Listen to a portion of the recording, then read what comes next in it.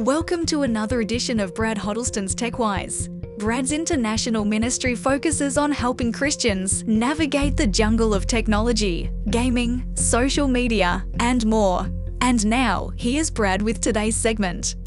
In the previous segment, I talked about the necessity of being brutally honest about the problems we're facing if we're going to receive God's help. In this context, we're talking about being addicted to technology, our digital devices specifically.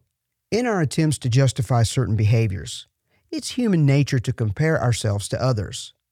That's a mistake. The scripture says, when they measure themselves by themselves and compare themselves with themselves, they are not wise. Lying to ourselves by saying we're not as bad as others only perpetuate our problems.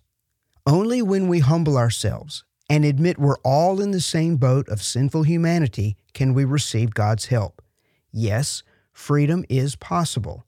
If you're a parent, you might be wondering if you and your children are digitally addicted.